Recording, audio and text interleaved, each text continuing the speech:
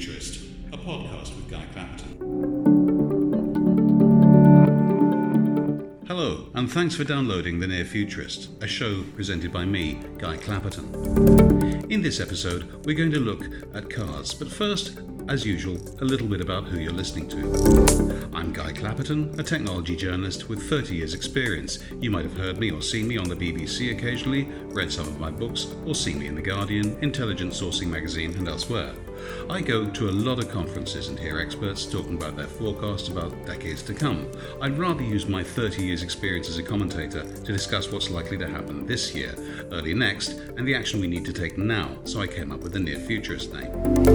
Do have a look at my website at nearfuturist.co.uk, where you'll find more episodes and information on what we're about. If you'd like to book me as a speaker or MC for your technology event, do have a look at the showreel on site and drop me a line. guy@nearfuturist.co.uk, that's nearfuturist as one word, or get in touch with my agent, whose details are of course on the site. If you like what you're hearing on this podcast, please do consider leaving a review on the iTunes store or wherever you download from. Oh, and welcome particularly if you're new to a show. A lot of people have been downloading lately. That's more than enough about me. My guest today is a specialist in EV technology, that's electronic vehicle to his friends. He is Director of Commercial and Industrial at Eaton, and he's been involved in projects with Nissan on its batteries and Amsterdam Arena. Electronic vehicles are starting to go mainstream, although by the looks of it, we're not there yet. So to find out a bit more about why and what needs to happen next, I'm pleased to welcome John Robb. John, hello. Guy, good morning. Hi, thanks very much for making the time. Can we start perhaps a bit about Eaton and your position in it? Yeah, sure, thank you. So firstly, thanks for the opportunity to talk to you today. Eaton is one of those brands that may not be so well known to the average person in the street, yet many of our systems, products and components enable the services and products that we rely on a day-to-day basis. We describe ourselves as a power management company, and that means managing electrical, mechanical or hydraulic power in various different forms. And you'll find us in a number of different major industry sectors. So we supply many components that make the big aircraft that we use fly. You find our products and components in vehicles. And particularly from my side, we look at all of the electrical systems that you will find in a range of industry sectors. For me specifically, that's commercial and industrial buildings. And it's about how do we deliver power and energy safely, efficiently, and in a resilient manner to ensure the ongoing operation of the business. As you said, my role is as the Director for Commercial and Industrial Buildings. So anything to do around building operation is certainly of interest to me, and EVs we see absolutely as a growing part of that interest for the future. Thanks very much. Now, when I was a child, not wishing to give my age away or anything, but an electronic vehicle was basically the one that delivered your milk in the morning. Actually, when I was a child, that means there was someone who delivered your milk in the morning. There isn't anymore, of course. Where are we now with market penetration? What's out there? I've seen a few bits of infrastructure.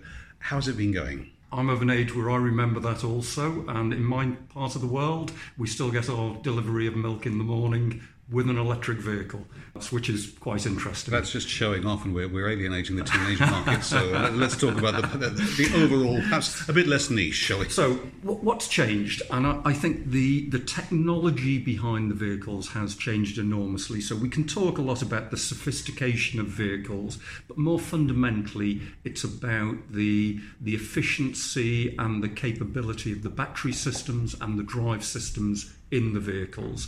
So battery technology has evolved massively since we were both youngsters, and that's meant that we can see a much greater range of batteries or vehicles travelling on batteries, but also the ability to regularly charge and discharge the batteries, which is one of the key problems in the past, that we kill batteries pretty quickly. New lithium-ion technology batteries, which we have in our mobile phones, are a lot more resilient to regular charging and discharging. So that's really been the key driver that's enabled what we're seeing now as the early revolution in the growth of electric vehicles. That's right, because of course, even petrol-driven vehicles have a battery, and of course mobile phones, as you say. It used to be the case that the first thing to go on your phone, or indeed in your car, you would need after a few years to replace the battery. rather naively, I suppose, it hadn't occurred to me that that's a massive, massive factor in EVs, isn't it? So are we saying that the technology's improved so you don't need to replace them so often, or are they cheaper? Or less ecologically damaging to get rid of when they power down? What's evolved there? What's changed? So I think all three. I think the move to lithium-ion certainly, and I don't want to get too much into the technical detail, but allows much regular charging and discharging of batteries on a daily basis, which with old type car batteries that you describe for starting the engine, which are lead-acid batteries, they're not very resilient to that. But more importantly, the range has increased significantly, so the charge density in the batteries is significantly higher than it was and continues to evolve year on year. And at the same time, a little bit like IT technology, we're also seeing costs reduce. So we're starting to see now, we've hit that tipping point where in some use cases, so high usage vehicles like fleet users, the total cost of ownership now of battery vehicles is already becoming competitive with traditional petrol or diesel vehicles. Now, of course, the fleet vehicles, it occurs to me you've got to store them somewhere, and you're responsible for commercial buildings. Correct. Are you finding that people are asking for more charging points in the car parks, or is this something that you're pushing? Because it's fundamental, isn't it? Obviously, you've got to have a charging point that's accessible. Absolutely, and this will be one of the key enablers to enable the predicted growth in electric vehicles. And just to talk about a few figures for a moment, if I take the government's forecasts, they're forecasting by 2030 to have somewhere between 7 million and about 10 to 11 million vehicles on the road. Okay, that's a little way off in the future. The current forecast in 2018 for pure battery electric vehicles is about 50,000 at the moment. So you can see the growth expectation is going to be absolutely significant. What we need then is the charging infrastructure in place to support that. And currently, I had a look at the latest figures only yesterday, we have around about 20,000 publicly available charging points in the UK at around about 7,000 different locations. It sounds a lot, but it's not. It's nowhere near enough. So what we need to see is the growth in publicly available charging infrastructure. That's critical because, again, depending on whose figures you believe, the figures I have are from National Power, which suggests that over 40% of households don't have access to off-street parking. Now, unless we want trailing leads running across our pavements, that means we have to put publicly available charging infrastructure in place. And certainly as we move into big cities like London, that proportion of people with no access to off-street parking is going to be significantly higher. I was talking to somebody at this at a conference a few months ago, and one of the issues that some of the companies are looking at is sort of multi-purposing lampposts. You may have no actual dedicated charging point, but if you've already got this big thing stuck up there and the only bit you really need to be useful is the light stuck up at the top, there is some infrastructure there. Is that something people are looking at? Absolutely it is. And if you go to some of the cities that may be a little bit further ahead than the UK, I spend a lot of time in Amsterdam, we absolutely see that already, the provision of charging points at lampposts. It's something we expect to see growing further, but we expect to see charging points coming up in a number of locations. And what we really have to think about is, where do people use their cars? Where do they leave their cars for periods of time other than outside of their house or on the driveway? So we will expect to see areas like supermarkets, out-of-town shopping, retail parks, businesses and buildings like that. We expect to see a growth in EV charging. Likewise, in places where people work, so office spaces, hospitals, libraries, again, we expect to see those charging points grow in line with where people want to use and park their cars for a period of time.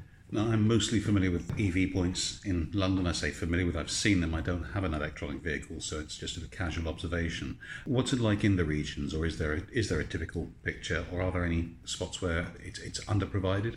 I think, as you'd expect, you will find the higher provision in the larger conurbations. So certainly London, Birmingham, Manchester, if we look at the big cities, you can see the concentrations. There's actually a website I visited called ZapMap, which really shows the location of all publicly available points in the UK. Zap Map, yeah? Zap Map. Excellent, thank you. That's worth your listeners maybe having a look at if they're interested. And you can actually see the geographic distribution. They have a heat map.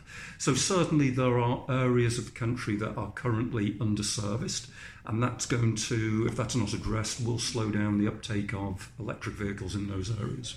It looks as though the government wants this to grow, and we've covered the fact that there need to be more power points, charging stations, or whatever we end up calling them. I just bet we won't end up calling them what we call them now, because that's how these things end up evolving. What else needs to happen if this technology is going to grow? So I think, Guy, what we need is a coming together of regulation, economics, and technology.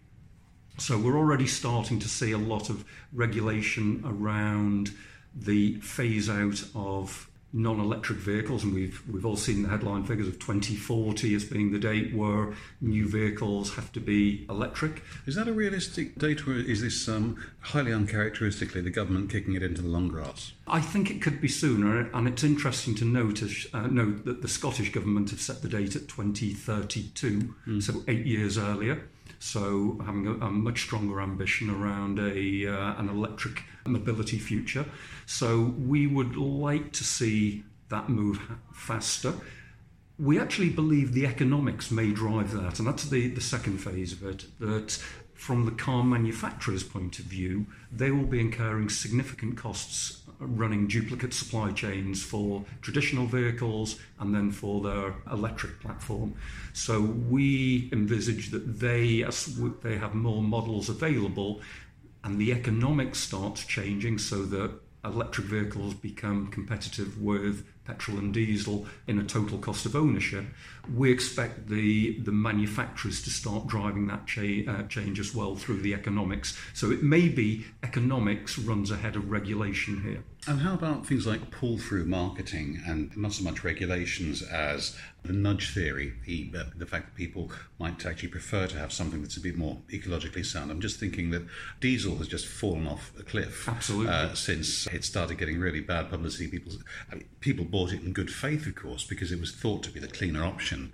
And now that we know more, the information's out there, I wouldn't want to be a dealer stuck with a load of diesel cars. Absolutely. And last year, I think the figures I recall, we saw a fall of 9% in diesel vehicle sales, and petrol grew around about 8%. Electric, I think, grew around about 4.5%. So I think we saw that shift. There's still a bias towards internal combustion engines. Are we including hybrid in that? Yes, we are. Okay. Yes, we are. But we're starting to see that take-up of electric vehicle. But you're absolutely right. I think there is always a leading cohort of people who are interested in the ecological impact of this. And electric vehicles, there's a lot of questions asked about, are they truly ecologically sound? Are we shifting the pollution from the exhaust pipe to the power station? That was, of course, going to be my next question, because, of course, we are still consuming power, and I don't think people should be kidding themselves that they're not doing anything by going electric. In an environment where we're told, don't charge your phone overnight because you'll be wasting resources, you cannot say, well, just charge the car, and you're not. You may not be wasting resources. There may be automatic cutouts. There can be all sorts of things like that. But where can people find out about the actual ecology, the actual issues about what they're doing there? So I think the key point that we'd make here, Guy, is that by moving the charging into the main power system, what we can tap into is, and we use the term in Eaton, and many businesses outside use the term the energy revolution.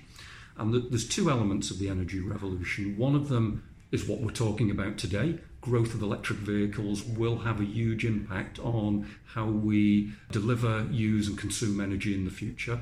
But also what we're seeing is a significant growth in renewable energy.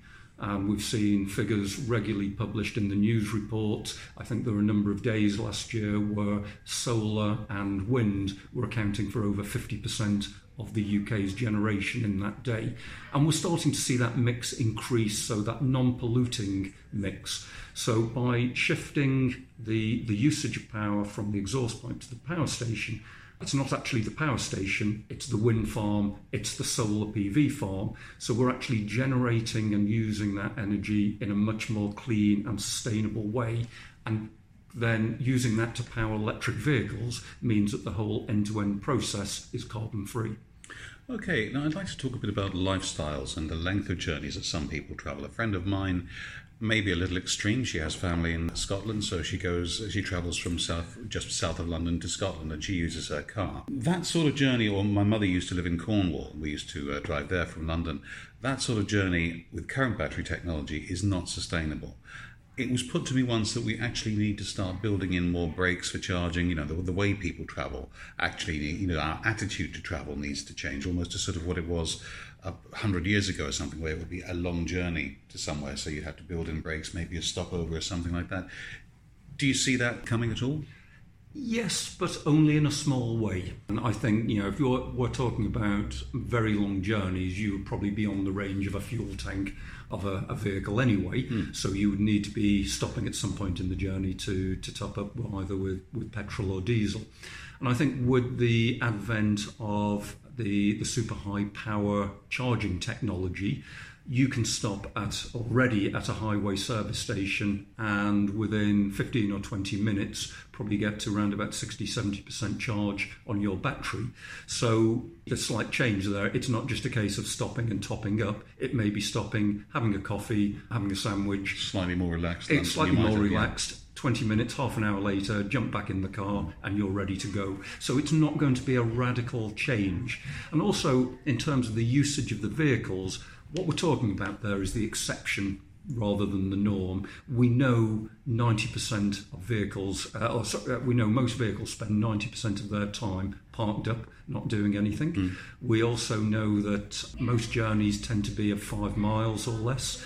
So this idea of range anxiety, whilst real, it's a psychological impact, I think is going to diminish as people become more and more accustomed to using the technology. I suppose in terms of economics, it's like an opportunity cost. Doesn't mean you're going to activate the opportunity in the first place, but it was nice that you have that freedom. You also had the freedom not to. I didn't come to this meeting by car. I came by train because it's easier, and I wouldn't want to park around Moorgate, for example, or pay congestion charge or whatever. But I had the option, so it doesn't mean I wanted to do it. How closely are you in touch with some of the infrastructure people? Because, of course, what you do is very important, but you've got to have these PowerPoints. I'll give you an example. I live relatively near Mitcham in South London, where some genius has put 2 charging points at a dip under a railway bridge. Now, my in-laws used to own a shop just near that dip, and they spent many, many unhappy rainy days rushing out trying to blockade so that people wouldn't drive their cars into this flooded dip. There are now 2 charging points there. I'm not suggesting you install charging points. I'm not suggesting you plan charging points, but who decides on these things, and who do I report that to? Okay, that's interesting. So in terms of you talk about the infrastructure, there's various levels of infrastructure. So the first issue is around getting power to the charging point, and that's really the responsibility of the distribution system operator. So they are the people that will deliver the power around. We have a real challenge there. People ask me the question, is there enough energy in the system to supply all of these millions of electric vehicles that are going to run around? And the answer is yes, there is enough energy in the system. It's probably not the right question, though. The question should be do we have enough power capacity? And to just put that into context, I came down to London on the train this morning, came down in the rush hour period. It was expensive and it was hard to find a seat. If I'd come down 2 or 3 hours later, it would have been half the price and I would have had my choice of seats on the train. Power networks are exactly the same. There's plenty of capacity there. The problem is everyone wants it at the same time. So the challenge for the distribution system operators is how do they manage the usage of power to spread it more evenly over the 24-hour cycle. And that's the sort of area where Eaton helps. We have a number of enabling technologies that allow the spread of that power through integration of solar PV, through use of static battery systems, which can store battery energy from solar to the point when it's used. And that takes pressure off the network. That doesn't directly answer your question in terms of who decides where the charger goes. That's going to be driven by, and again, come back to 2 points, regulation and economics. So firstly, new regulations are coming into place next year, which will require all new buildings and refurbishment of buildings to have a certain provision for electric vehicle charging points, and that's for residential and for commercial and industrial buildings. It's a start, which means that people now have to plan for this. But really, most of the charging infrastructure will be privately owned, so therefore it becomes an economic decision. So those investors making the choice will be installing the technology where they believe they can get the best return on that, where they'll get the highest utilizations, where they believe they can charge a premium rate for supplying the electricity. So I think ultimately the decision is quite diffuse. It will be taken by building owners and developers and investors in the system.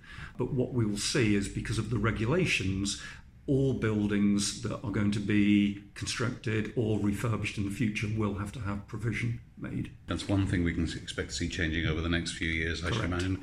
Is there anything else we can expect to see developing? I would imagine improving battery technology, just because you're bound to have people working on that the whole time. Absolutely. So we actually don't manufacture batteries. Well, someone else will have something working absolutely, on that the whole time. Others do. So we work with a number of battery manufacturers, and there's a huge amount of work going on. There's actually a government-funded research program in the UK at the moment looking to improve battery technology in terms of increasing charge density, so you can go further for the same size battery, and reducing costs. So I think absolutely we'll see improvements in battery technologies going forward. I think other things that we will see changes in, and again this is something Eaton are looking at, is what we're calling smart charging technology. And again, it goes back to the issue I've just described about it's not an energy problem, it's a power problem. Yeah. So if we can manage how people charge their vehicles. So if I come home at 6 o'clock in the evening from work and I'm not leaving until 7 o'clock the next morning, I really don't need to be charging my car up between 6 and 9 in the evening where you're into the peak demand period. As long as I've got adequate charge in the vehicle the next day by 6:30, 7 in the morning.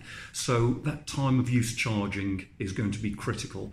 And that will depend on responding to signals from the energy companies to say we have plenty of energy capacity available. Now is a good time to charge, and there may be some economic benefit in doing that. Or actually, no, we would rather you didn't charge now, but if you're going to pay a premium price for it. And I suppose this is where things like artificial intelligence, big data will start coming up with, and analytics will start coming up with the solutions that are actually beyond us, because our common sense says don't plug in until you get home, whereas they might say actually if every fifth person does plug in before they get home, we just switch the chargers off, or they don't know exactly when they're charging, as long as they're happy about the following, or whatever is acceptable by that time. It'll be taken out of our hands perhaps, and other bits of future technology will and this is what we see. I think you're absolutely right, Guy. Data will be key here. Managing the usage or the charging of vehicles on the system, we think will be a really key issue. And we know one of the big distribution system operators, UK Power Networks, are running a study at the moment exactly into this. How can they manage charging of vehicles in a smart way to avoid those power hotspots? Right. There is another area that we think we see developing quite nicely, which becomes part of a solution. So, we've talked about uncontrolled charging of vehicles could create power hotspots and potential outages, but we believe in the future vehicles will become part of the solution as well. So if I go back to the point that most vehicles spend most of their time parked up, if they can be connected into the network and that power can be tapped into in a smart way, each vehicle on its own, maybe 40, 50 kilowatt hours, isn't very significant. But if we have a couple of million vehicles plugged into the network at any given time, not going anywhere, that energy stored in the batteries of the cars can be used to provide stabilisation services to our network. And that's either just by boosting power, so what we call vehicle-to-building services. So if I have 50 vehicles plugged in to chargers in my building, I might be able to use the energy in those cars to avoid power hotspots in the building. but also to provide what we call frequency response. And this is a situation where power operators are always trying to balance supply and demand, and if they get it wrong, it reflects in the frequency of the electricity that we send. So we're all used to a 50 hertz system. We've all heard about this. But if you get power imbalances, that frequency changes. The batteries on the plugged into a system can be used to balance that. So it provides a very convenient service for system operators who are prepared to pay for that service. So what we could see in the future is not only do you have the opportunity to choose your time of charging and reduce your costs, you may actually get some money back from your vehicle by having it plugged in and providing services to the power networks. I was going to say, balancing up the financial costs and the financial balance of that is going to be an art form all in itself, and that's before you even start talking to the forecourt people who suddenly don't have people with the needing their petrol to pay for. That's exactly. Many changes on the way. Okay, I'm sure we could talk about this for ages, and I'm tempted to, I must admit, but in the interest of keeping the programme to its usual length, I'd like to finish by asking you, where can listeners find out more about what you and what Eaton does? Okay, so we'd be delighted if your listeners came and had a look at what we do. We actually have a website dedicated to electric vehicles, right. Or electric vehicle charging. It's called Eaton, that's EATON, eaton.com/EV charging.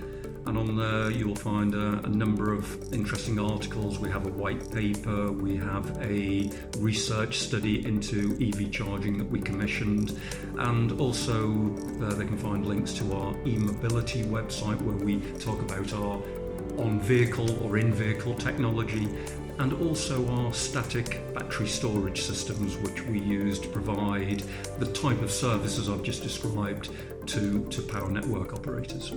John Robb from Eaton, EATON, thank you very much indeed for your time. Hi, thank you very much indeed. And many thanks to you for listening. That was the Near Futurist podcast with me, Guy Clapperton. I'll be back in 2 weeks' time as always. Don't forget to have a look at the website at nearfuturist.co.uk. See you in a fortnight.